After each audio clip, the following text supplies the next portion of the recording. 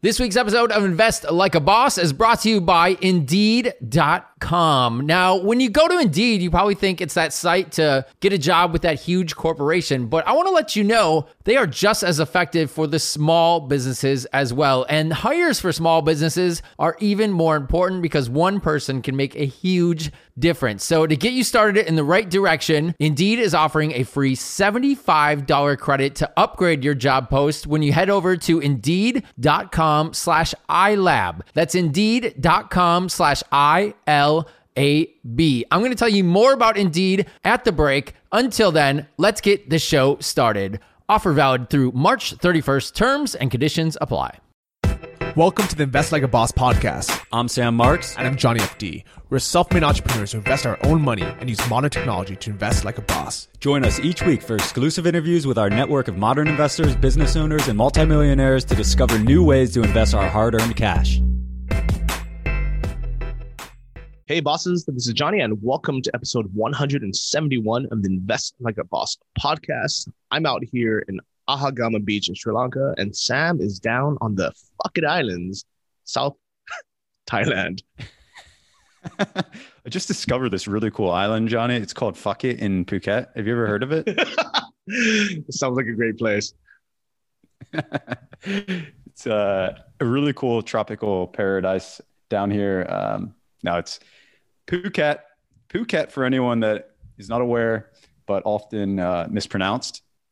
But yeah, I got down here a week ago, or no, just like 4 or 5 days ago. And man, I can't even tell you, like I love Chiang Mai, but you know, the weather starts to change this type of year. And getting down here it's truly paradise, man. There are very few tourists. I mean, no tourists, everyone's long-term. Everything is half price, as you can imagine. We're staying here at this incredible resort down in the south of Rawai called Stay Phuket. And it's a once in a lifetime experience to enjoy these places without tourists. It's something we'll never see again. So I'm super happy to be able to experience it. Yeah, definitely. So the place I looked it up, it's called like Stay Wellness Retreat or something. And it really looks like a proper place that someone would go for, maybe 2 weeks, do some yoga, work out. There's that beautiful CrossFit gym. It's a dope spot. And normally, how much would that room cost that you're staying in? I got a 2-bedroom villa with a private pool. It's usually $650, $700 for the night. We got it for $2,000 for the month, which includes gym membership, moped. I mean, it's a ridiculous deal, and you could do it a lot cheaper, but I wanted to get the villa with a pool. I'm down here with my girlfriend. But this place is for our lifestyle, Johnny, kind of longer term, stay at places for a month or two. You couldn't beat the setup here. In fact, a lot of the expats that are in Chiang Mai that came down to Phuket, they're not staying on premise here, but they're using the gym and the pool and the facilities. And it's crazy, man. The gym is 3 stories. It's like a mall. All these modern like CrossFit types of exercise facilities. You got the big tire, where you push the tires over on the AstroTurf and stuff. The wine shop has 200 bottles of wine, like 80 different types of cheeses. It's, for me, don't need a lot else to be pretty content. And the views are, of course, stunning all around. So life is good, man.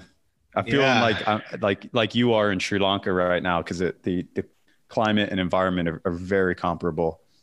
Yeah, it's like we're in a very similar place. I just showed my office here. I moved into a place that's $230 a month, which is crazy cheap. It's just a room, but there's only 4 of us staying at this boutique hotel that normally sells for $150 a night, 7 rooms, and we converted one of the rooms to a co-working space, basically. But that's only 2 or 3 of us are using. And it looks out to the ocean. It's crazy. Like, it's for anyone who is stuck in the cold summer. If you're in like Chicago or something and you're complaining about the cold winter, get out to one of these countries. They're not easy to get to, but it's possible. Yeah, I just took a 14-hour flight over the North Pole from Atlanta to Seoul. And to be honest, I thought I was going to dread it. I had anxiety going into it. I'm like 14 hours, like COVID lingering. it was one of the best flights I've ever been on. Korean Air, straight over the North Pole, easy breezy, wonderful stewardesses and stuff. And usually when I fly from the East Coast of the US to Bangkok, it's like 5 flights, including 2 in the US, which are the worst part of it. But this was just 2 flights. It was Atlanta to Seoul, Seoul to Bangkok, both on Korean Air 777s, which is a great plane for all those plane enthusiasts out there. And yeah, it was easy. It really, it made it seem like I can do that a few times a year if I want to, because normally it's such a hassle. I'm like, I'm only doing that once a year, if that. So yeah, this has been good. Yeah, actually, I love Korean Air, and a travel hack. I don't know if it's open right now because of the restrictions, but on the basement of Korea's Seoul airport, there's a spa where you can go and you can use like the hot tub, the steam room, there's an ice bath, and there's a nap room. Yeah. It's amazing. Seoul Airport it's got to be one of my, if it's not my favorite airport in the world, it's top 2 now. They've done such a good job renovating it. Their international transit lounges are better than most business or first class lounges that you have to pay for a flight, business class, be a member of. They're sick. They have like, VR arcades and nap rooms and free beer. It's awesome. There wasn't a single person in Seoul Airport that wasn't on my plane that I saw. It was a ghost town, man. It was crazy. It's all just different over here than it is back in America. Yeah, you know what? Fuck it, the US, man. Like, honestly, get out of there. Like, I don't know why anyone's there. Every time I speak to any of my friends or family back home, they're just complaining how everything's closed. They haven't been to a restaurant for a year now. Like, they've gotten takeaway and maybe they've eaten outside, but no one sat inside a restaurant for a year. Everything's closed. There's like, all these crazy rules everywhere, and people are just scared. Everybody's just, unhappy. Like, I really don't think you can go a whole day in the US without having some political discussion or some COVID discussion or, something that to drag you down. While being out here, I'll go like a week at a time and I'll kind of forget, what's even going on in the world. Yeah. Well, it's a much more collective society over here. It's more groupthink. Like back in the States, it's become a really self-serving society, and COVID has just accelerated that. Like, you go out in the US and you pass someone on the street, you're like, I don't want to be within 12 feet of that person. They disgust me. Like, and in Thailand now, everyone is so respectful of everyone's space. Of course, mannerly and gentle as always, but people here seem to be wanting to take a holistic approach to solving it. And Thailand's done one of the better jobs in the world at controlling COVID. And dude, they're doing things really smart.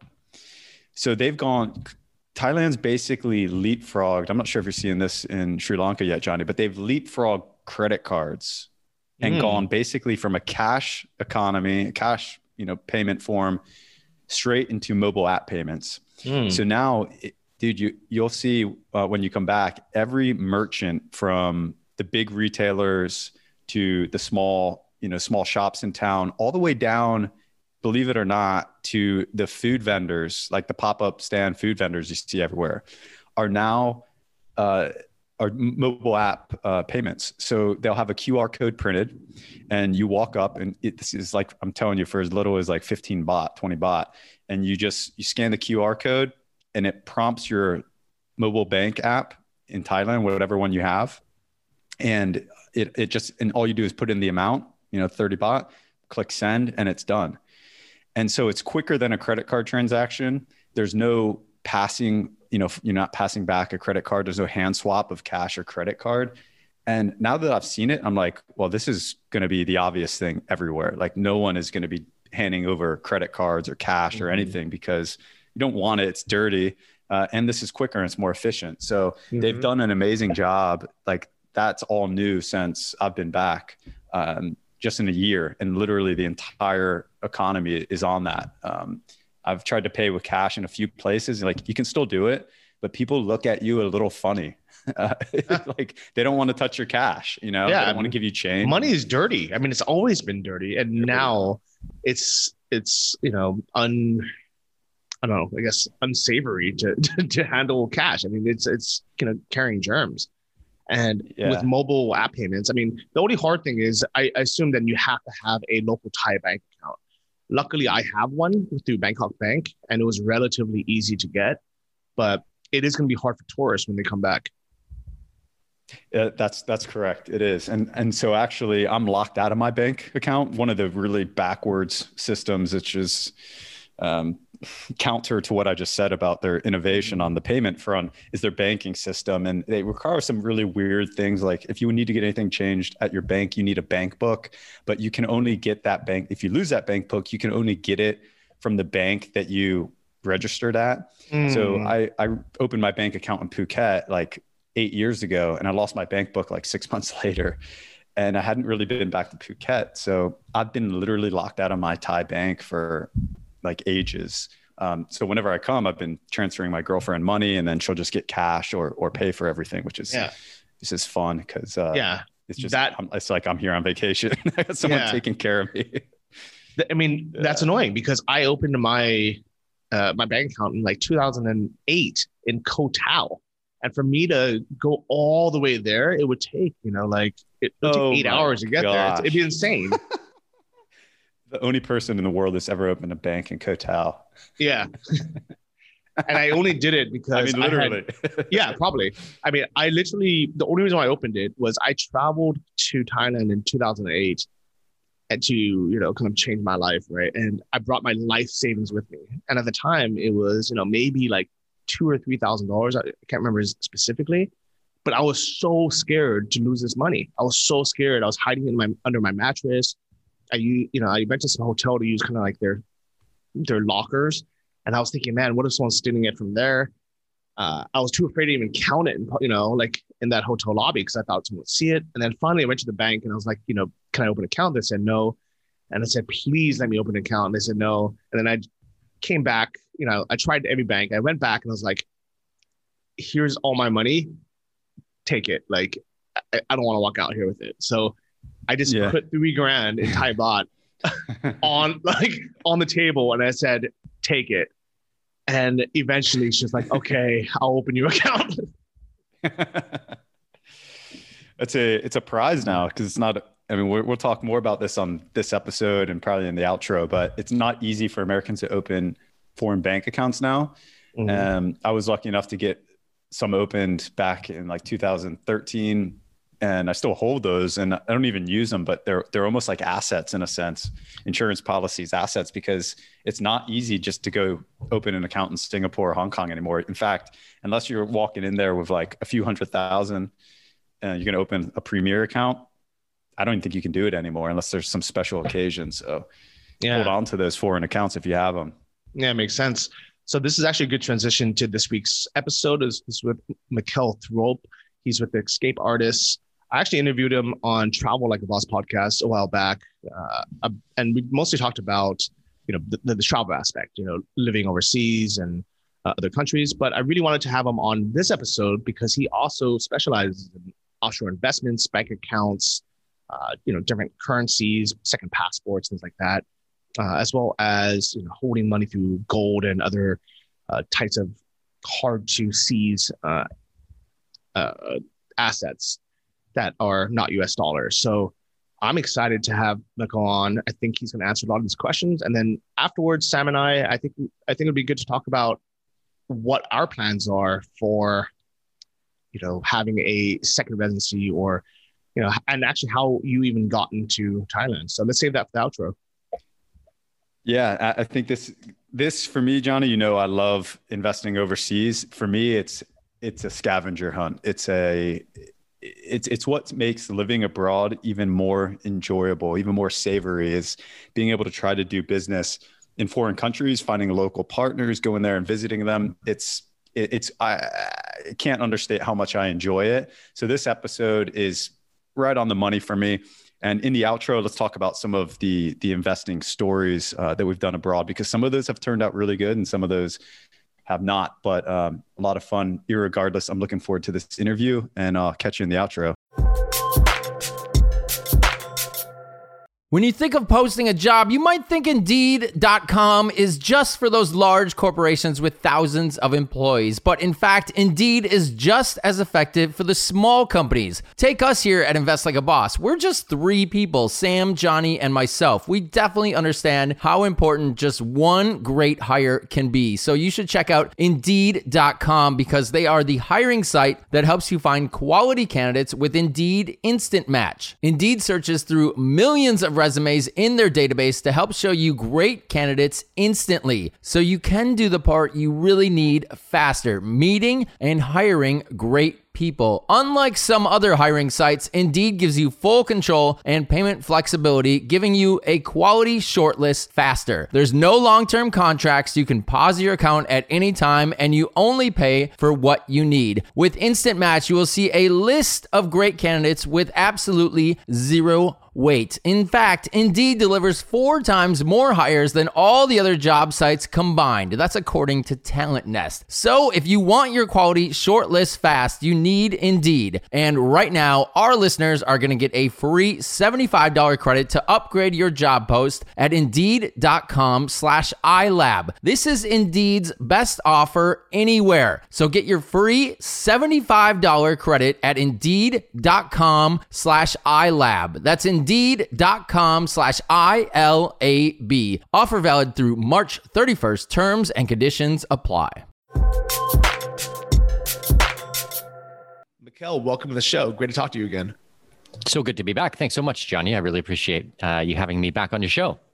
Yeah, so I had you on a few weeks ago, maybe a month ago, on Travel Like a Boss, where we talked a lot about the kind of the travel aspects, the second passports, residencies, things like that. But we wanted to have you on Invest Like a Boss to talk more about the international investments. I guess first question would be why, let's say someone's an American, why would they want to invest outside of the U.S.? Okay, amazing question. So straight off the bat, there's many reasons that someone would want to invest offshore or international, let's say. So the first one might be diversification. Now, a lot of people think of diversification. They just think, okay, I have a stock portfolio. Maybe I own some bonds. If we're going to get really risky, I've got some real estate. I've got a second house down the road and I rent it out on Airbnb, or maybe it's a long-term rental. But for me, that's not really diversification. I mean, first of all, everything is tied to the US dollar. Everything is tied to the US economy. So I mean, that's not going to help you a lot. Now, when you move offshore, you're going to get both of those things. You're going to have, say, it's still real estate, or say it is still stocks, but it's in a completely different market. The government, the political doesn't have influence, or not as much influence. And most likely you're going to be in a different currency. So I think that those are some starter reasons, you could say, why someone might want to invest in another country. Another thing might be that opportunity. In the US, I mean, yes, the US financial sector is a 6-lane highway. There is a lot of traffic there. There's a lot of things. There's a lot of regulations. But in most cases, the gains, a lot of them have already been had. And a lot of people are much smarter than you or I or anybody out there who's probably listening. They do this for a living. They have huge, massive teams. There's quants. There's tons of technology that makes it more difficult for you. But when you start investing in smaller developing countries or frontier markets, I mean, those things don't exist. So you actually have an opportunity. And as an avid traveler like you and I, we can actually go on the ground and we can meet the people involved. So if you're investing in a foreign company, you can actually meet the CEO of the company or the CMO or any of these types of people and get a better feel for it. I mean, try doing that with Apple, try doing that with Tesla or anything like that. Like, it's just not going to happen. Yeah, that definitely makes sense. I know Sam Marks, my co-host, 2 of his favorite investments, besides his international real estate investments, is the businesses. He has, I think, Maple Tree REITs in Singapore, and he has the self-storage company in Hong Kong. He loves them. Not to mention a beer company he invested in Australia. And part of it is, diversification. Second, it's fun to have an excuse to travel to those countries. But then third, he has opportunities there that he just doesn't have in the US. Absolutely.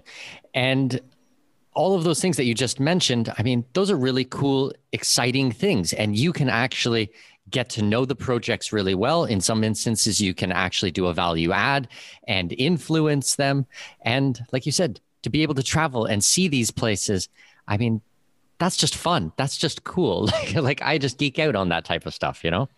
Yeah, I do too. And I think that even though the US has been the kind of biggest gainer financially for the last 10, 20, 30 years, the chances of it being kind of in that top position and continuing that same growth for the next 30 years is pretty slim.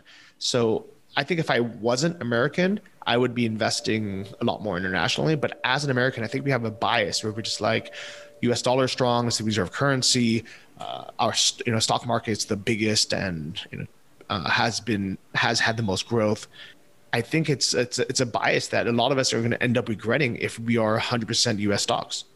Absolutely. It ends up being groupthink. I mean, the world is a big place. You know that very well. There's lots of opportunity out there. And if you do a little bit of digging and a little bit of extra research, you can be rewarded. Yeah, definitely. So I wanted to jump into a couple different investments, starting with something really simple. In the US, savings accounts pay basically 0% interest. Maybe we can get 1% with Ally or Marcus on a good day, and jump around. But in a lot of countries, they pay 10% in their local currency, sometimes 15% or more. I know Georgia has pretty high savings rates. I know when I was in Ukraine, I was shocked when I saw 15 or 20% if you invest in a savings account, or even on a 6-month CD. But you have to do it in the local currency. What are your thoughts on that type of investment? Listen, I love foreign currencies. However, not all foreign currencies are created equal. One of the investments that comes to mind is the Egyptian pound. Now, I've heard bank accounts that, it's 10%, 11%, 12% that it's going to pay back. But am I going to put my faith in the Egyptian pound? I don't know. I don't know enough about it. I've been to Egypt. I love the country. But I mean, I'm not sure I'm going to do something like that. Now, let's take another example of a foreign bank account. I live in Panama. I mean, just going out and getting a regular bank account. I mean, we're not talking about anything special or secret or fancy or anything like that. Just a run-of-the-mill bank account here in Panama. Your savings account is going to pay 3-4%. And we're not talking about some random little currency. This is a USD economy. So these are USD accounts. I mean, that's going to be a lot more stable, I think. I mean, yes, I love foreign currencies, but I always look at things like Swiss francs or Great British pounds or RMB. I mean, my wife is from mainland China, so we hold investments in RMB, and they've done very well for us over the years. And I think that there is a lot to be said in still looking at China for growth. I mean, people who say that the rise of China is over, I mean, you guys don't know what you're talking about. That country is on fire. It's growing so fast. So getting into those types of things, I think, is a lot better. So the second type of investment, is something that has literally is called the gold standard. We've done one episode about it on episode 21, if anyone wants to take a listen, with Silver Bullion CEO. But what are your thoughts about holding gold? So I'm a big proponent for precious metals, not just gold, but gold and silver, platinum, palladium. And actually, we were chatting before the episode. I know the guys from Silver Bullion. They're great guys, really, really awesome people. I've been out to see their vault. I've gone out and had dinner and drinks with Gregor a couple of times. Awesome, awesome people. I've also traveled all over the world looking at private vaults. I've been in the UAE, all over Dubai, and seen the vaults there. I've been to Austria and Germany and Switzerland. Here in Panama, I'm actually going this afternoon, tomorrow afternoon, something like that, back to one of the vaults there. I've been there 15, 20 times. And I think that holding precious metals under the right circumstances can be a real bedrock for someone's portfolio. Okay, they're not going to cash flow like they were going to do with real estate, and they're not going to pay interest like a bank account, but it's the stability which is going to add a lot to your portfolio. Now, do I say that someone should put 100% or even 50% of their portfolio in precious metals? No, I don't. I mean, it's a certain percentage, and it's going to be a lot lower than that. It's going to be dependent on your overall portfolio and what you have in there for risky things. But for me, precious metals are a bedrock. I own precious metals. I store them offshore, and I'll probably never sell them. I mean, my dream is that I'll give them over to my kid, and my kid will give them to their kids, and they'll continue to increase in value. Now, with precious metals, you can actually take loans against them. So you'll find that some financial institutions will actually give like a 70% loan to value on your precious metals. So if there is an instance where you need cash, you have something where you can take a loan against. Now, that can be difficult if you're traveling as much as you and I do. You know, maybe we don't have a primary residence, or maybe we rent, or maybe we stay in Airbnbs. But if you hold precious metals in an offshore vault, that's always going to be there for you. And when you get your money back, you can pay it back. And the interest for something like this is usually very, very low that you must pay, because they know the value of gold. They know how stable it is. So banks will actually want to do a loan with you. Does that make sense? Yeah, that definitely makes sense. And when you say low, are you talking about, 1 or 2% or 4 or 5%? I'd say probably split the baby, like 2-3%, I think, in a lot of cases. And once again, I'm not going to give financial advice on this episode, and please don't take any of these numbers as verbatim.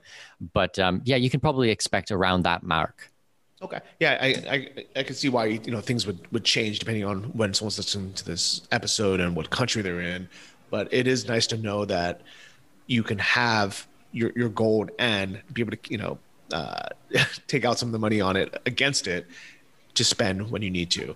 So when you say you visit these vaults, is it what I imagine it to be, like an actual bank type vault where you walk in and there's bars of gold lined up?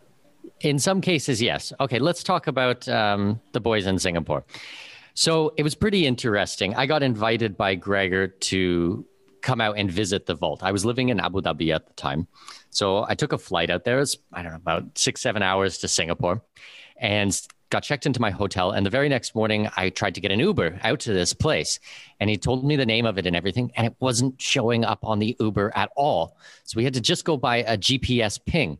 And me and the taxi or the Uber driver were trying to find this place, and no one in the area knew where it was. Finally, we get to some parking lot, and there's a security guard outside, and gave my name. He took my ID, yada, yada, opened the gate, and we came inside. And I mean, which building is it? I mean, there's warehouses everywhere. There's tons of different buildings. I have no idea. So I call them, and he's like, okay, I'll come out. So he walks out of a very nondescript building. There's no sign outside or anything, and walks me in the front door. And it's basically 2 doors shaped in an L. And at the front side is a bulletproof glass with a couple of armed security guards back there, maybe 3, 4, 5 guys. I can't remember off the top of my head. And they couldn't open the second door until the first door was closed and locked. So I was like, that's interesting. And he tells me, yeah, it's called a man trap. So basically it's physically impossible to open the second door. So first door closes, I hand over my passport. They take all of my information. Second door opens. And like I said, it's an L shape. It's at a right angle. So he tells me that, yeah, in case someone tries to drive a transport truck or something through the front door, it'll be impossible for them to turn the car right and do this massive swerve and go through the other one. Now, if it was just one door and then a second door immediately in front, they could drive a transport truck through it. I was like, okay, that's pretty intense, but interesting. Yeah. So I was lucky. I had a TV crew who was meeting me there. We were going to be doing some filming and stuff like that. So they came in a little bit later, got all mic'd up, and went in. And then the next one was a giant bar. Just imagine like the iron bars that you see in prisons and stuff like that. I've never been inside of a prison, thank goodness, but I've seen a lot of movies. And that's exactly what it was like, these giant, thick iron rod bars. You go through that one, and then it's a bank vault, just like you would see once again in movies. I swear, so much of this was like in a James Bond film. I was totally geeking out on this. I thought it was the coolest thing in the world. So I was like, can I open the door? Like, can I open the vault door? He said, yeah, sure, of course. But just be very careful. Don't swing the door, because if it hits the wall, there's this thin sheet of glass on the inside of the door. And if you hit the wall, the glass could break and the pistons will fire out of the vault door, and we won't be able to reset it. We'll basically have to rebuild the door. We'll have to get the manufacturer for the door. I was like, oh, Jesus. So very gently, I move this, I don't know what it was, a 2-ton door, which is on hydraulics, and gently swing the door open. And I walk inside, and it's not a vault. I mean, it's a warehouse with stacked silver, like 50 feet high, 100 feet high. It's on the ground. There's safety deposit boxes. There's monster boxes. It's everywhere. Something like $400 million in silver kept in this vault. And inside of that vault is another vault. And in that vault is safety deposit boxes. And in that one, they carry the gold. So it was just a mind-blowing experience. And after seeing this vault, I was like, this is awesome. That's when I started traveling out and going all over the world and viewing all these different vaults. So as I mentioned before, I've been invited to see the vaults in a half a dozen different countries. And I've wrote about it on my blog, and I've spoke about it on my podcast on the Expat Money Show. And I think it's a really neat and interesting thing. And there's just so much to learn about this space. And we've helped so many people to move forwards with it. Yeah, it's definitely very interesting. And I agree. It's a good store of value. It's definitely not something that's, income producing, but it is a stable, internationally recognized store of value. So as far as other investments that are cash flowing, what are some other ones that you like for people who want to go offshore or invest outside of their home country? Well, I do think that there's still a space for international real estate. I mean, it is definitely more difficult because of COVID. Now, a lot of people think, okay, I buy international real estate, I'll put it up on Airbnb, and then I will get cash flow from it. Now, obviously, COVID's put a wrench in that plan, but a lot of people just think that the travelers who are going to come there are going to be international travelers. But that's not really the case. In a lot of countries, you can make up 90%, 95% of your guests are going to be locals. They're going to come from the local market. So say that if you buy beachside real estate and you put it up on Airbnb, or you have a property management company, or you have some type of a hybrid, it's going to be the people from the neighboring cities who want to get out for the weekend. Like we can take, I don't know, let's take Brazil for an example. I mean, I've worked a lot with the guys there in Fortaleza, and they have beachfront property, and just a couple hours away is a massive city. So every weekend, people go from the city out to the beaches. Same here in Panama. I mean, we've had pretty strict lockdowns in Panama where I live. But if you want to go to Coronado, it's $500, $600 a night to stay at one of these 4-bedroom villas. Now, in Panama City, you can get a small apartment for $600 a night, $700, $700 a month, for your rent. But there's still enough affluent families here who want to get out of the city and go out to Coronado. So when we went several months ago, I mean, we're like, maybe we'll stay another 2 or 3 days. And so we contact the agents, and they're like, no, it's booked. I mean, you have to be out by 1 p.m. because we've got another family coming in. And we looked around and we couldn't get anywhere else. So we had to come back to Panama City. So international real estate, but not looking at it for international people who are staying at the place, but people who are locals and going on weekend vacations.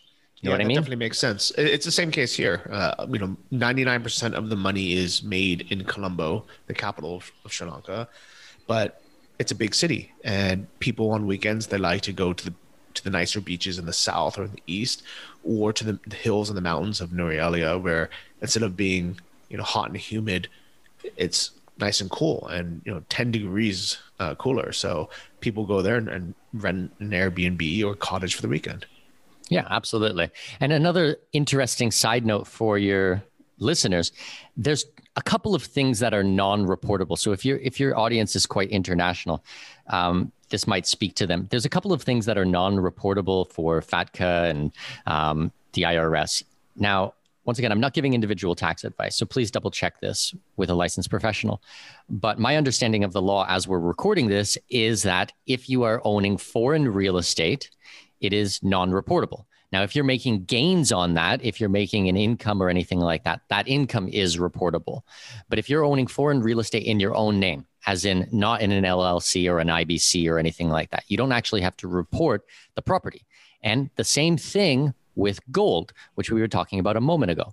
If you own physical metal and you are the sole owner and it is stored in a vault where you don't have the keys, where you can just walk in off the street and get it, it's 100% allocated to you. So safety deposit box, 100% allocated, larger vault, that is also non-reportable. So not that I'm trying to tell anyone to hide their money, but I mean, all these reporting requirements, they can be a big hassle. They can be a lot of extra work. You might actually have to hire a professional to file these things yourself.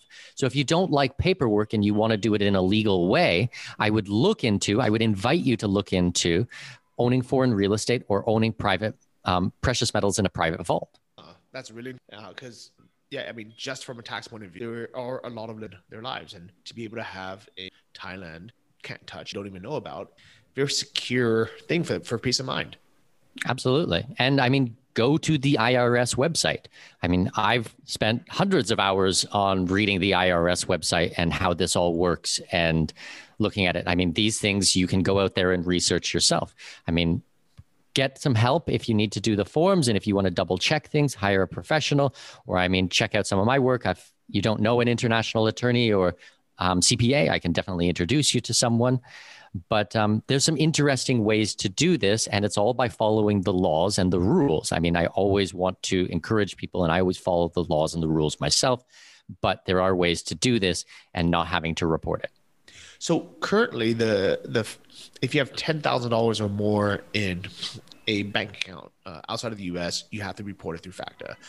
Is it possible to have $9,000 in 10 different countries and still not have to report? No. So what it is actually an aggregate. So, I mean, if any of the accounts cross 10,000 or as a combination have more than $10,000, then you're going to have to file a FATCA or get someone to do it for you.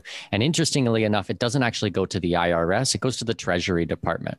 So you'll want to look into this a lot, but you can't have, say, one bank account with $5,000 and another bank account with $5,001 and think, oh, I'm under the $10,000 threshold.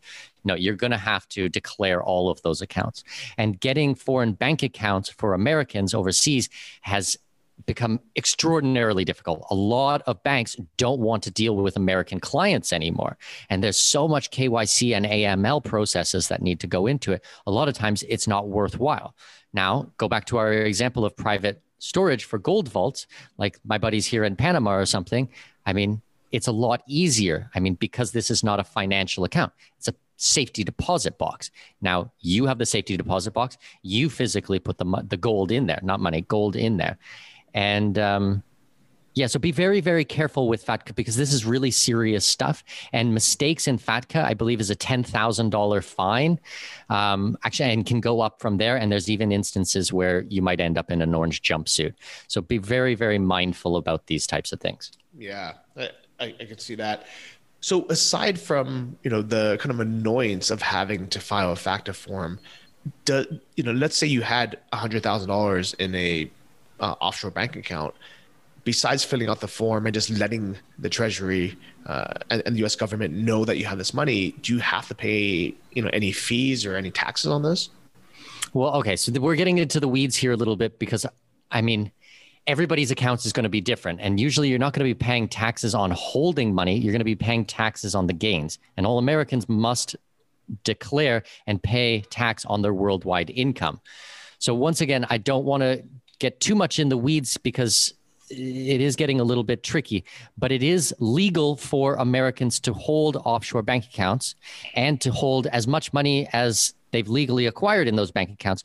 But you must report that to the IRS, to the Treasury Department, to all of these types of departments. There's a lot of paperwork, and you can go on these websites and find that paperwork or speak to a licensed professional to go through it. Okay. Definitely makes sense. So as far as, living in these other countries, I think before, kind of prior to 2020 and COVID-19, most Americans or anyone with a strong passport didn't really see see much benefit of having a second passport or residency kind of overseas. But this is something that you've been, helping people with and really interested in for many, many years now. Why is that? And how has things changed now?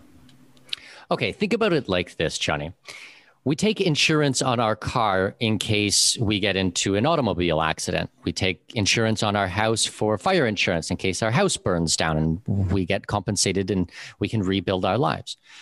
But we don't really have an option for political insurance. Now, I would argue that a second residency or a second passport is exactly that. You can get a second passport, and if something happens, you have a safe place to take your family to. Now, this could be war. This could be unrest in the country. This could be lockdowns. I mean, I don't know what the threshold is for you. I do know that I have a lot of people who do not feel safe in North America right now, and they want to have an option of somewhere they can go. So this is kind of like an insurance plan that you buy once, and it's there for the rest of your life.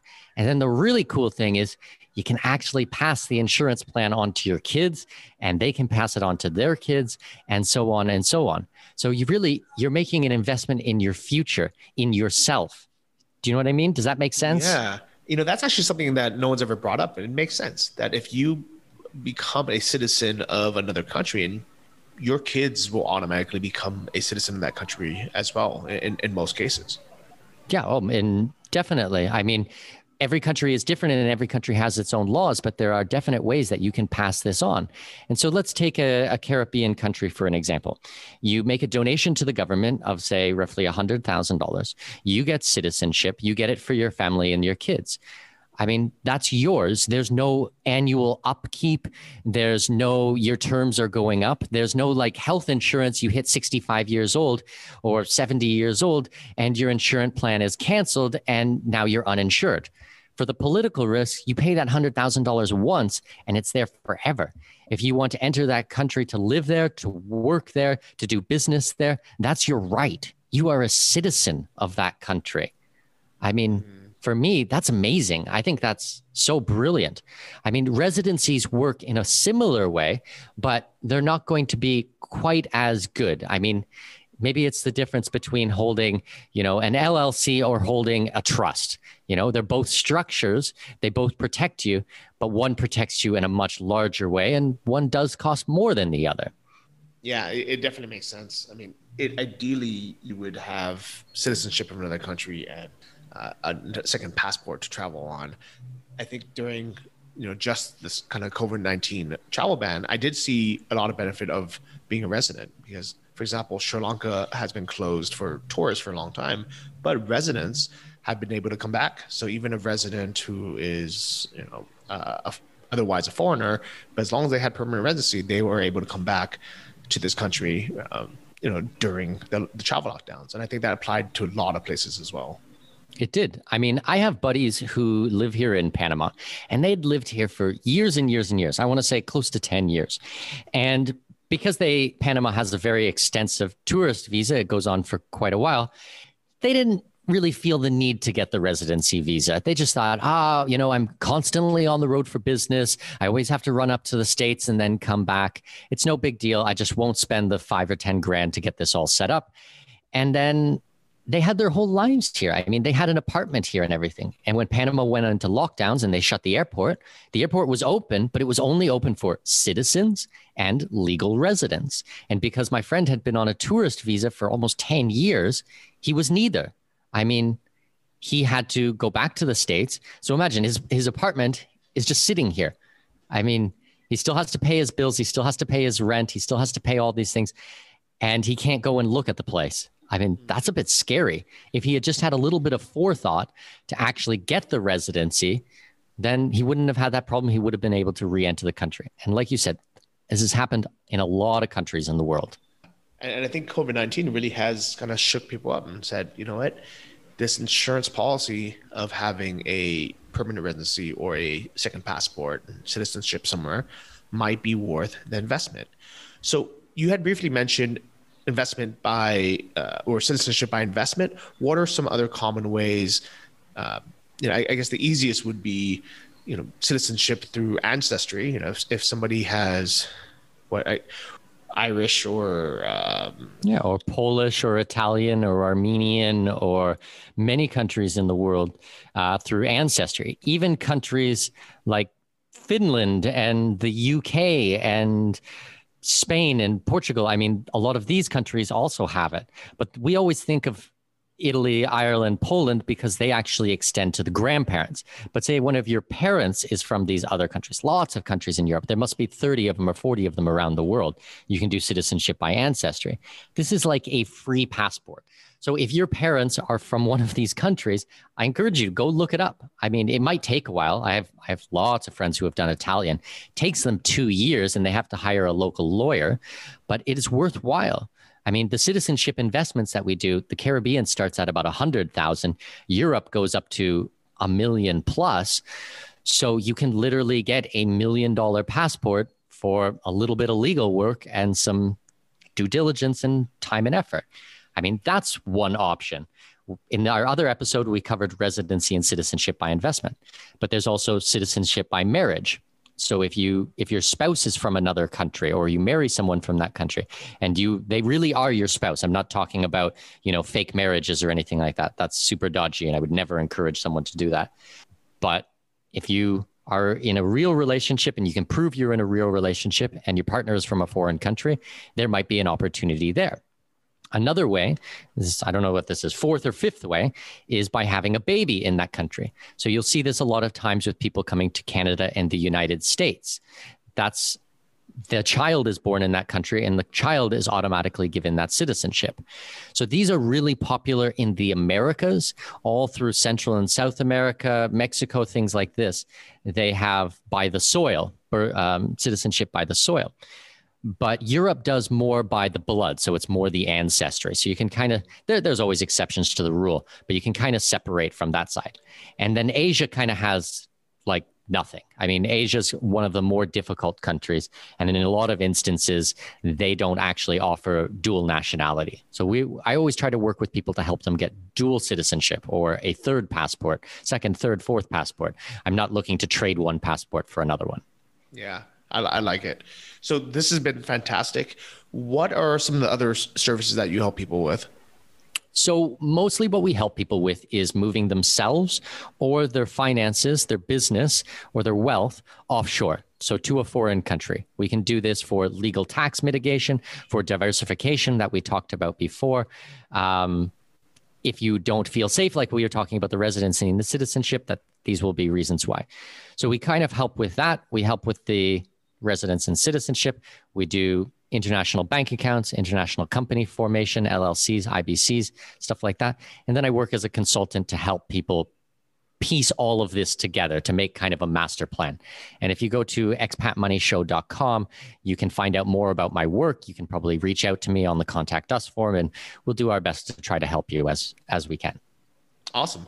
You've been super helpful. Thank you for all of this great information, and it was great catching up. Absolutely. Thanks so much, Johnny.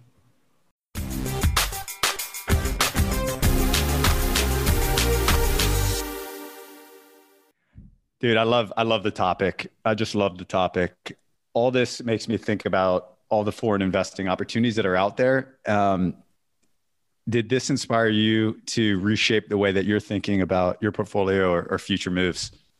Yeah, definitely a bit. I mean, I've already started pouring a bit more money into Vanguard's total international stock index fund instead of just being in the US, which has been on a roar, which is great because, probably 40% of my assets are in the US stock market. But I'm really thinking this is not going to last forever and it's good to diversify. So that's been one easier way to do it.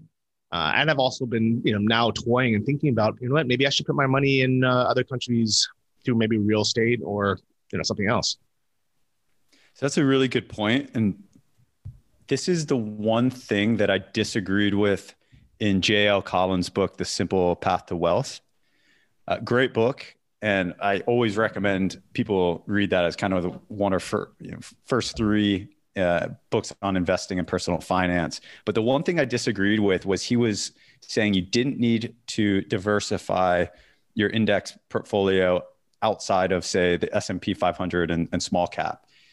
And his justification for that and rationale was that the S&P 500 is very much an international fund. If you think of a company like McDonald's or Starbucks, as much as 50% or more of their revenues are going to be coming from overseas, which is true. But you basically get the same amount of growth and even greater diversification if instead of doing just the S&P 500, did the total stock market index, or if you rebalanced it with one additional fund, which would be total international, or you could do international developed. And I just think that not doing that, it doesn't make a lot of sense. There's reasons why big U.S. corporations could change their where the domicile in the future. You're going to have, I think, outpaced growth in Asia going forward. I mean, there's even political reasons why you might not want to be fully in the S&P 500. You just get more diversification, less risk, with no additional cost, in my view, by adding some allocation to international funds specifically. I agree. And I think the only reason why these bogleheads, the people who kind of follow the John Bogle kind of method of index funds and just the S&P 500, is because it's simple. And 10, 20 years ago, it was really hard to buy international stocks. It was hard to buy different types of funds. And that's why Vanguard was such a pioneer. And that's why I'm such a big supporter of their service, is because they made it easy to invest in things like index funds. Nowadays, it's just as easy for me to diversify by having both the total U.S. stock market, which I buy through the ticker symbol VTI, as well as having 20 to 30% of my money in VSUX, which is the total international stock market. I think traditionally also the U.S. stock market has outpaced international, and it's less volatile, but history doesn't repeat itself in that sense. Where do I think the U.S. is going to be the only financial kind of power in the next 20 years? Like, probably not. So I think it's silly not to. I mean, and the risk I'm taking by diversifying is, maybe the U.S. will continue to print money and the stock market will grow faster than other countries, but I'm willing to take that small risk knowing I'm more diversified. And I think he made a really good point in this episode, which is when people think of international allocations, they immediately and usually narrowly think just, okay, well, instead of having just an S&P 500 index, I'm going to add emerging markets. Boom, diversified, done, game over, right? International is at play. And it's true. But when you have stock market crashes, all of those are going to crash. It's not like emerging markets is going to be okay and S&P 500 is going to tank 30%. They're usually correlated. But if you get international and private businesses or even real estate, actually they can be uncorrelated, or at least not be might not be as much negative effect as a broad stock market. And a good example of that is Black Hops, the microbrewery that I'm invested in, that's run by Dan Morris down in the Gold Coast. They had by far their best year ever in 2020. And as soon as COVID broke out, their sales popped. They started a supply drop for people to get just home delivery of their beers, and they had the best year ever. So like COVID very easily could have been a massive recession globally. But by all measures, beer industry, at least in Australia, is booming right now, and would have been booming even if this had been a recession. People would just get beer ordered to the house and drink away their sorrows. It's fantastic. So I think it, aside from being a very smart way to diversify, it's also tremendously exciting and fun to go around to foreign countries and try to pick winners, doing business with locals there, making money in foreign currencies, and seeing if you can add value to some of these, because you're bringing experience to these foreign operators that they don't necessarily have. It might not be better experience. It's just different experience because we're used to doing business in the US, which happens to be the world's largest economy. Mm-hmm. Yeah. And a lot of times things that work in the US also just happen to work in other countries. And we've just had a 10-year head start with many things. I'm sure Asia will catch up and excel. I mean, for the QR code payments, that's something that's been really popular in China for a long time through their WeChat app. And when you go to China, everything, from beggars, they'll have a QR code. And the fact that in the US, we are still stuck on, literally people are still using paper checks, and, we're signing a credit card, receipt. It's like, it's ridiculous. I like paper receipts are so old school. I don't understand why we're using it, It's so ridiculous. Yeah. Go ahead. I was gonna say, this was very much my strategy going back to even starting SkySig was I think we have a clear advantage in a lot of ways. And like you said, a 10-year head start. And when I looked to start SkySig, it was looking at the US and I'm like, man, all this, the e-cigarette boom is starting to happen in the US. Why am I going to start here and compete? It's clearly going to disrupt tobacco and it's going to be the same effect from here to China. So I want to pick the next best market. And I did that in the UK. And I think that was the main reason for the success. It was the same operational skills, same language, very similar market, and just got there before any of the competition got there. And then even post SkySig, it was a very similar strategy. I just went further east to where we're at now, kind of Southeast Asia.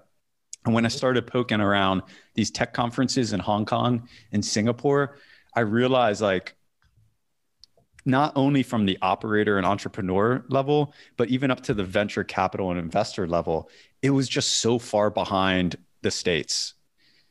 It was way far behind the tech industry and the venture capital industry in the US. And it was like, I could go into a tech conference in Singapore and feel like I was the smartest guy in the room. But if I go to that same conference in Austin or San Francisco, I'm just a small fry with limited knowledge, And so I started looking and actively making investments in Southeast Asia, from real estate to technology companies like Glints, and then even down to breweries in Australia. Like, it was clear what was happening in the US with the microbrewery industry, and Australia is just 5-10 years behind, but it was clear what was going to happen. And with that, made some smart decisions, and those have all so far been pretty good. But like you said, with the QR payments, it's actually almost happening in reverse now. Like, for the first time ever since I've been coming to Asia, I'm feeding information back to some of the business interests I have in the USA. I'm like, this QR thing is going to happen very quickly, specifically at restaurants in the US. Going and wait and having a server come up to you and take your order and bring you a bill, and you give them your credit card and they go run it and bring it back. Oh God, that's done. That's archaic. I would say within 18 months, the majority of restaurants in the Western world are going to be doing a QR code. You eliminate the server. You order immediately when you sit down. You don't have to wait on a bill. So you go there, you scan a QR code, menu pops up, you order. The restaurant just turns into a kitchen with food runners. That's it. You don't have any servers except for maybe in luxury, specialty restaurants, right? And then when you're ready to go, you just pay on your bill. It splits the bill however you want to. It's done. You don't have some waitress looking at you weird because you're asking it to split it 2 ways. It's a better process from the restaurant to the staff to the customer. And it's going to happen really quick. Because of COVID, no one wants to do this face-to-face touch payments, but it just happens to be a better system. Yeah. And Asia's done a much, much better job at innovating on that level.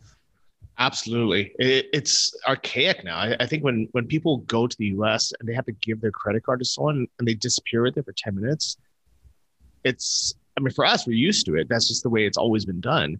But in every other country, they come to you with a mobile, credit card reader, and they just do it on the spot.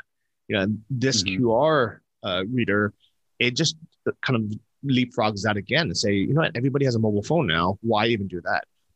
A lot of restaurants were trying this maybe 5 years ago when iPads first started getting popular. But the problem is iPads are expensive, and they have tech issues, and there's just like it's it's a good idea to have an iPad at every table, but it was an expensive startup. The cost of the actual units, keeping them charged, people, maybe potentially breaking them or stealing them. People need to learning the process, but everybody can print out a QR code and and everybody has a phone. Like one person at the table will have a phone. And what you had mentioned about the bill splitting, that is amazing. I would love that. Can you imagine being, going with a group of 20 people and, being able to have 20 separate checks and not have to deal with it? Yeah, you don't have to deal with it. They don't, and the restaurant doesn't have to deal with it. It's such a massively more efficient process. The food comes out quicker, like everyone's happier. So there is no doubt this is going to be mainstream. I'm invested in a food delivery company. It was very much a technology company. They also are doing active menus, like online menus. And I just sent them all this information. I'm like, guys, this is smart. This is a once in a lifetime opportunity. You're going to have 70+% of restaurants in the US doing this. I would say it could happen in the next 12 months. If it's going to be such a massive transformation quickly, and whoever's in on that is going to make some serious money. Whoever's running that and hosting that web application is going to make some serious money. Yeah, and it's going to be better for the world.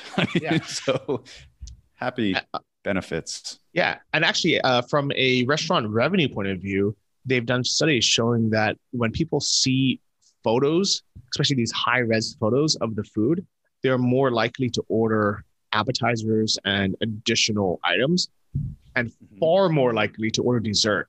Imagine going to pay the bill on your phone, and you get a prompt saying, before you go, are you sure you don't want some dessert? And you get a pop-up with some beautiful looking tiramisu, some burnt cheesecake. How many people do you think are going to say, oh, you know what? Yeah, let's stay for a cake. Let's order something before we go. We're not in a rush. Yeah, for sure. And the upsell, you click out and say, no, I don't want dessert. And you click out and it says, how about we give you 2 for 1? Free cup of coffee with your dessert. Yeah. Yeah. I mean, it's going to be awesome. I'm actually really excited about it as a human in this world and a restaurant user. I'll give something else that's going to be very exciting for all the listeners. Okay. And you, Johnny. I just saw, so one big thing I noticed being over here in Thailand the last 2-3 weeks is that property prices in the USA, and I imagine in Australia, maybe not so much in Europe, but for the most part in the Western world, property prices have either stayed the same or actually risen through COVID, largely because of all the, the mortgage bailouts and the money printing and stimulus that's been provided. And it was always like, how can this be, globally? And it's not globally. In fact, in Thailand, property prices are getting hammered. Sounds like it's the same in Sri Lanka, and it's not going to recover for a long time. I just saw a printout. I think we can leave this in the show notes of when the vaccinations of the majority of the populace are expected to happen for Asia specifically. And so by the end of 2021, they're expecting 60% of the population in Hong Kong, Singapore, and I think Japan to be vaccinated.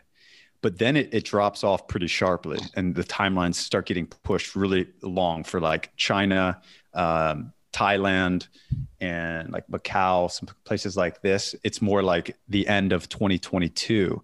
But then for places like Sri Lanka, Bhutan, Indonesia, Malaysia, we're talking 2023. Wow. And then there's countries that we're probably not immediately thinking about investing in, like Pakistan, India, Afghanistan, that are 2025 or beyond when they're expecting to get the vaccinations for the populace. So if you just think about that from where we're at today, where we have lockdowns all across Asia, not as significant as they are in the West, but you have any level of lockdowns, and you have no timeline in the near future of when vaccinations are going to happen in these countries, including Sri Lanka, and Thailand is like maybe 2023.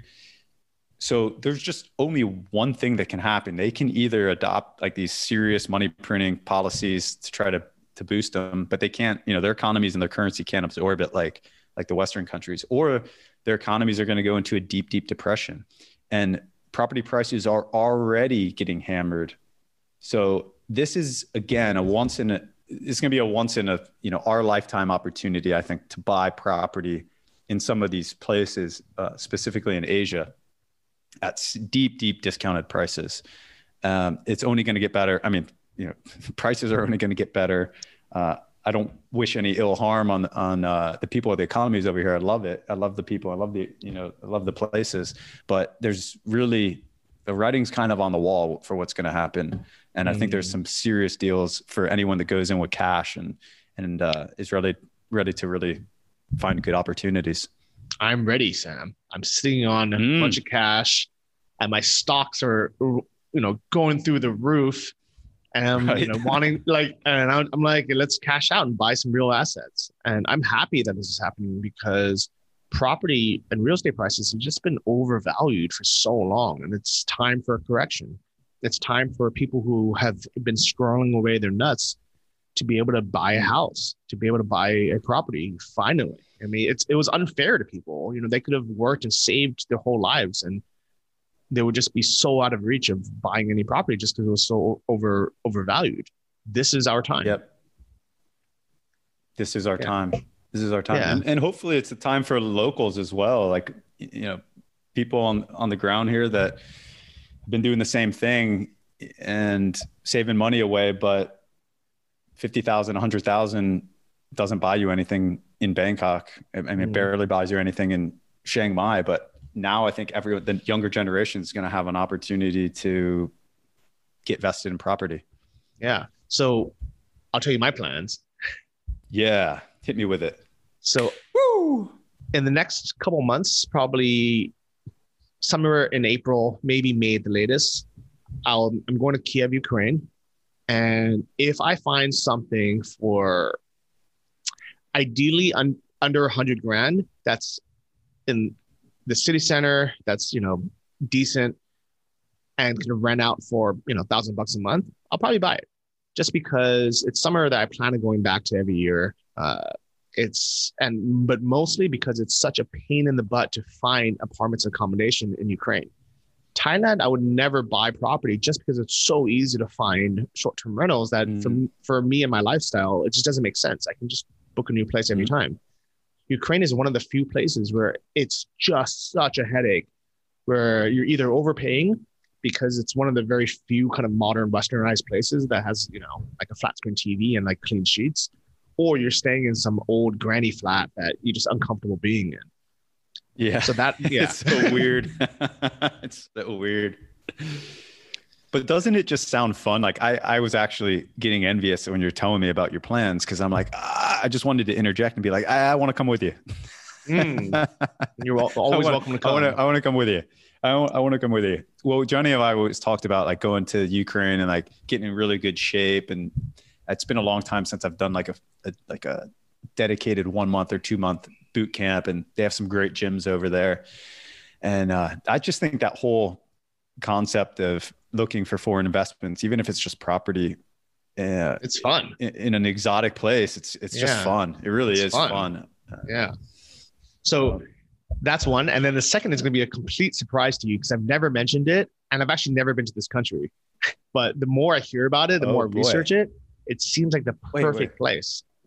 Let me guess the country. Okay. Country Johnny hasn't been to. Yes. It seems like a perfect place. It can't be any more cold than it's Russia. No. Oh, damn. Wait, one more guess. Okay. A perfect place. I'm going to say it's not cold. And you haven't been there. Portugal? Portugal is great, but not Portugal. I thought you'd been there. Oh well. Yeah, right, and I've been there. Okay, I'll give you some hints. Amazing food. And the places that Georgia. Have you been to Georgia? I've been to Georgia. So, okay, this place on paper, it sounds incredible, and I've never been there. It's popular with, with lots of Russians, Ukrainians go there, maybe some Europeans. It has a beautiful coast when, so Egypt. you can get a sea view apartment or condo for starting at 30 grand. That's super modern. Egypt. Not Egypt. Great construction. So like great design, beautiful tiles in the bathroom, and just nice modern designs, built well. And there's so much history around there. It's almost like, Mediterranean. Yeah. Cyprus. No, I think I don't know Malta. that much about Cyprus, but I don't think you can get a beachfront, not beachfront, like a beach view property, ocean view property for 30 grand in any of those countries. Morocco. And the only reason why this place is so cheap is their currency devalued by 75% in the last 4 years. Brazil. Turkey. South coast of Turkey. Damn it. Amazing food, good weather. Even in the winters, you're it doesn't get You're freezing. right. Yeah. Dude. It sounds fantastic. Turkey's Easy awesome, visa. man. Yeah. Turkey's awesome. You've been there. Been there. In fact, I was this time last year. I was down in Bogan, which is, you feel like you're in Greece. Yeah, I was surprised. I saw these beautiful Acropolis looking ruins. I was like, wow, I didn't know they had this. Then I saw this is awesome. Yeah. Then they had this tiered kind of those you normally see it in Iceland, where you have these tiered pools that kind of overlook the ocean, that it's like natural swimming pools that kind of fall down, like cascading pools. And I was like, I saw this on Instagram. I'm like, where the heck is this? And I looked, I was like, oh my God, this is Turkey. Yeah, Turkey's a really cool place. The South Coast specifically, I'm not a big fan of Istanbul, but one also good thing there is Turkish Airlines, arguably one of the best airlines in the world in terms of just getting places. You can fly from Istanbul to any place that you're going to go directly to Johnny, or one hop. Good modern fleet of planes. Good, Istanbul is a great airport. And let me look up that city I was just in, Turkey cities, because I loved it. Yeah, and I was there in February, and it was it was a little cold, but even the Mediterranean's in February is not that nice. It's a little cold, but it was definitely in the daytime it was 65 and sunny. Bodrum, Bodrum. I know some of the listeners been there. Really popular place. When you're down there, you think you're in Greece. They have vineyards, incredible food, beautiful coast, sailing. It's and the history there between Turkey and ancient Greece is endless. So good stuff to dig into. Yeah. So you think you can get a place for 30,000 down on that coast? Yeah, and I've taken a look, and I was shocked what you can find. I mean, if you want a super nice place, you might be paying 50 grand, but for 30 grand, you can get new construction even. It's crazy. Let me know when you're going to go look. I want to go with you. This is exactly how I see the next chapter, at least of my life, which is it's going to be Mediterranean and Asia. That's where I want to spend the majority of my time. There's great history, great food. There's, business to be done in both. And I'll pop back to the US for a few months a year, go skiing, see my parents and stuff. But yeah, man, would love to have you join along in that ride. And you can come to my place in Barcelona, and we'll go hang out at your place on the coast. Let's do it. My plan, it's going to be 2 properties. I'll spend 3 months in Ukraine, work out, eat some good food, meet some hot girls, take her down to my place in Turkey, chill out for 3 months. Maybe pop through Italy for a week on the way back, just bounce between those two. Honestly, I think my time in Asia is kind of wrapping up. I've been coming here every year for 12 years now, and I like Asia. I love Thai food, but I think for me, it's going to be Europe and maybe Turkey. Who knows? But somewhere like that. great thing with Europe for both business and lifestyle, it's the best time zone to run global business on, because you can operate Asia and you can also hit the Americas by working sort of normal hours.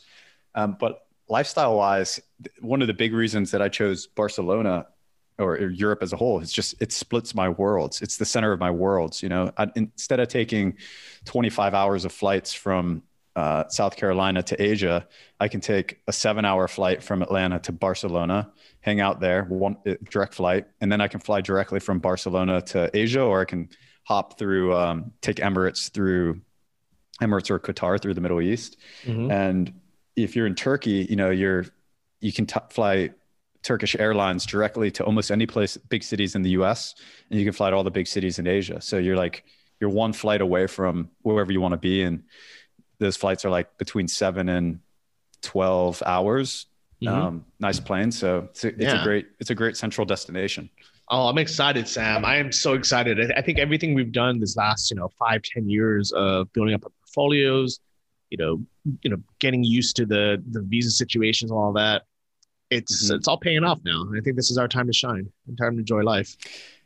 I think so, man. I'm looking forward to it. For all the listeners, I hope may have unlocked some opportunities. I know it was based on US people thinking of international investments, but it's applicable. It doesn't matter if you're listening from Georgia or Australia or Argentina. It's all the same. We all have home country bias. We tend to invest in our home countries. It's where we're comfortable with, but it's a big global world, a global economy, and there's lots of opportunities out there. And like right now, for the next couple of years, especially in real estate, in like emerging markets, the opportunity is absolute. Like if you get there and you have cash, you're going to be able to make some awesome deals. And I think it's a once in our lifetime opportunity right now to get out there and find it. Absolutely. Cash has never been more king than, COVID-19. Nor has Bitcoin. One Bitcoin buys you a house in a lot of places right now. Isn't that so ridiculous? Funny. Thank you, Elon Musk, for that $1.5 billion prop up. So actually, I have zero FOMO that I wasn't invested in Bitcoin. And what's nice actually is I have zero FOMO that I'm not invested in Tesla, because I'm invested in VTI, which owns Tesla stock. And because Tesla now owns Bitcoin, I'm also owning some Bitcoin through them. So I really believe that if Bitcoin continues to kind of, have this ball rolling where it becomes part of big companies, the companies that I own through VTI will also increase in value. So I don't have to hold the risk of owning the individual companies, but I still get the benefits, which is fantastic. Very good point, Johnny. Way to be positive about the missed opportunity.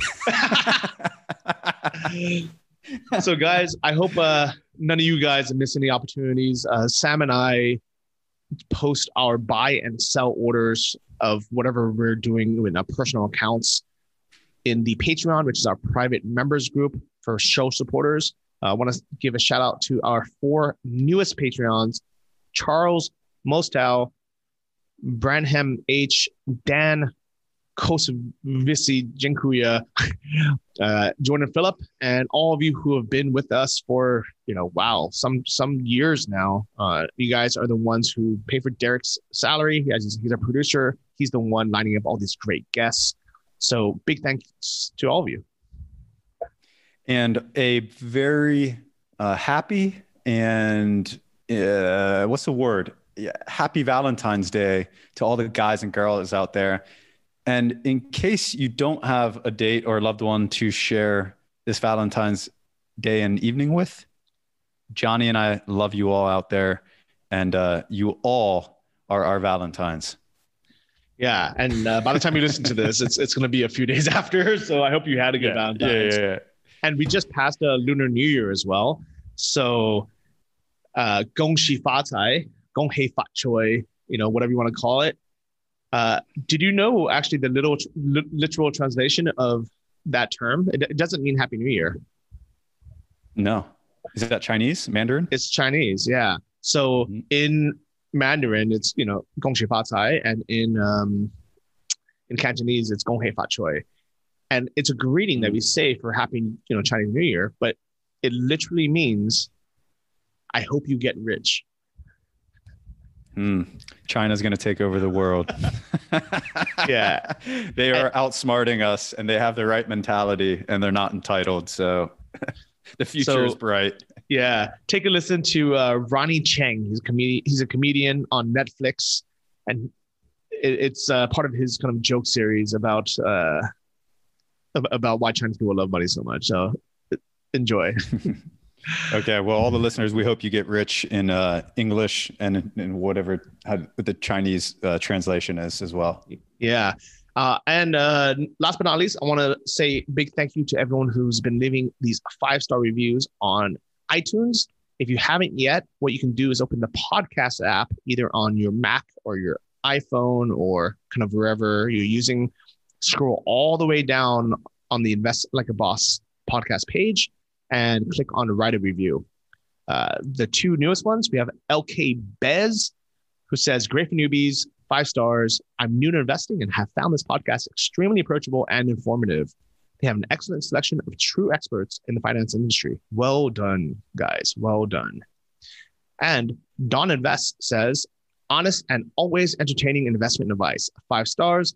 Sam and Johnny have worked hard and have found success in their businesses and investments. The best lessons can be learned by studying failures, though, and not success. And Sam and Johnny don't shy away from telling you what they did wrong and what they learned. They both have a great sense of humor and tell some crazy stories.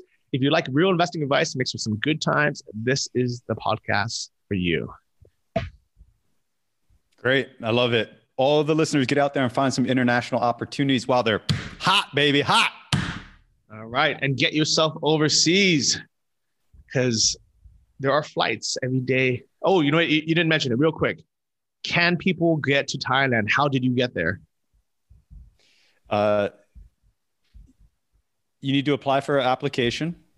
It's about a 2-week process, at least in the US. Just write the embassy and apply. Once you have the visa approval, you need to get a PRC, whatever the saliva test, instant saliva test, COVID test is. And once you have that, you have to get a fit to fly, which is like a last minute physical. Those 2 things have to come within 72 hours of your flight. And then they have semi-commercial flights and chartered flights available from all the big cities. This is probably the same globally. And then you got to do a 2-week quarantine. Now, I think that's going to be lifted pretty soon once vaccinations get rolled out. It's actually going to happen in Phuket first. Phuket's trying to get more than 60% of the local population vaccinated so that they can open up for direct flights for tourism, in which case they will start allowing vaccinated people to enter without quarantine. I think this is what's going to happen globally. Soon, countries will start opening up to people that either have the antibody or are vaccinated, and it makes sense. So, yeah, you can get into Thailand right now. You just got to do the 2 weeks quarantine, which isn't that bad, depending on if you're in a big city somewhere else in the world. Yeah. Okay. And then you're in paradise. And if you guys want to look up more information, just Google Thailand special tourist visa, and you're allowed to stay for up to 90 days, which is pretty cool. 90 days, and they're not kicking you out after that. Once you're in, you can extend it. Oh, that's fantastic. Yeah. Do you know how long? Sri Lanka, Johnny? Yeah. So Sri Lanka is officially open also. There is a 2-week quarantine, but it's a soft quarantine, which means you can roam around your hotel property. So if you book a place that has a big grounds or swimming pool, you can, walk around, you can use the pool, you can use the gym, you can use the sauna, you can eat on the on-site restaurants.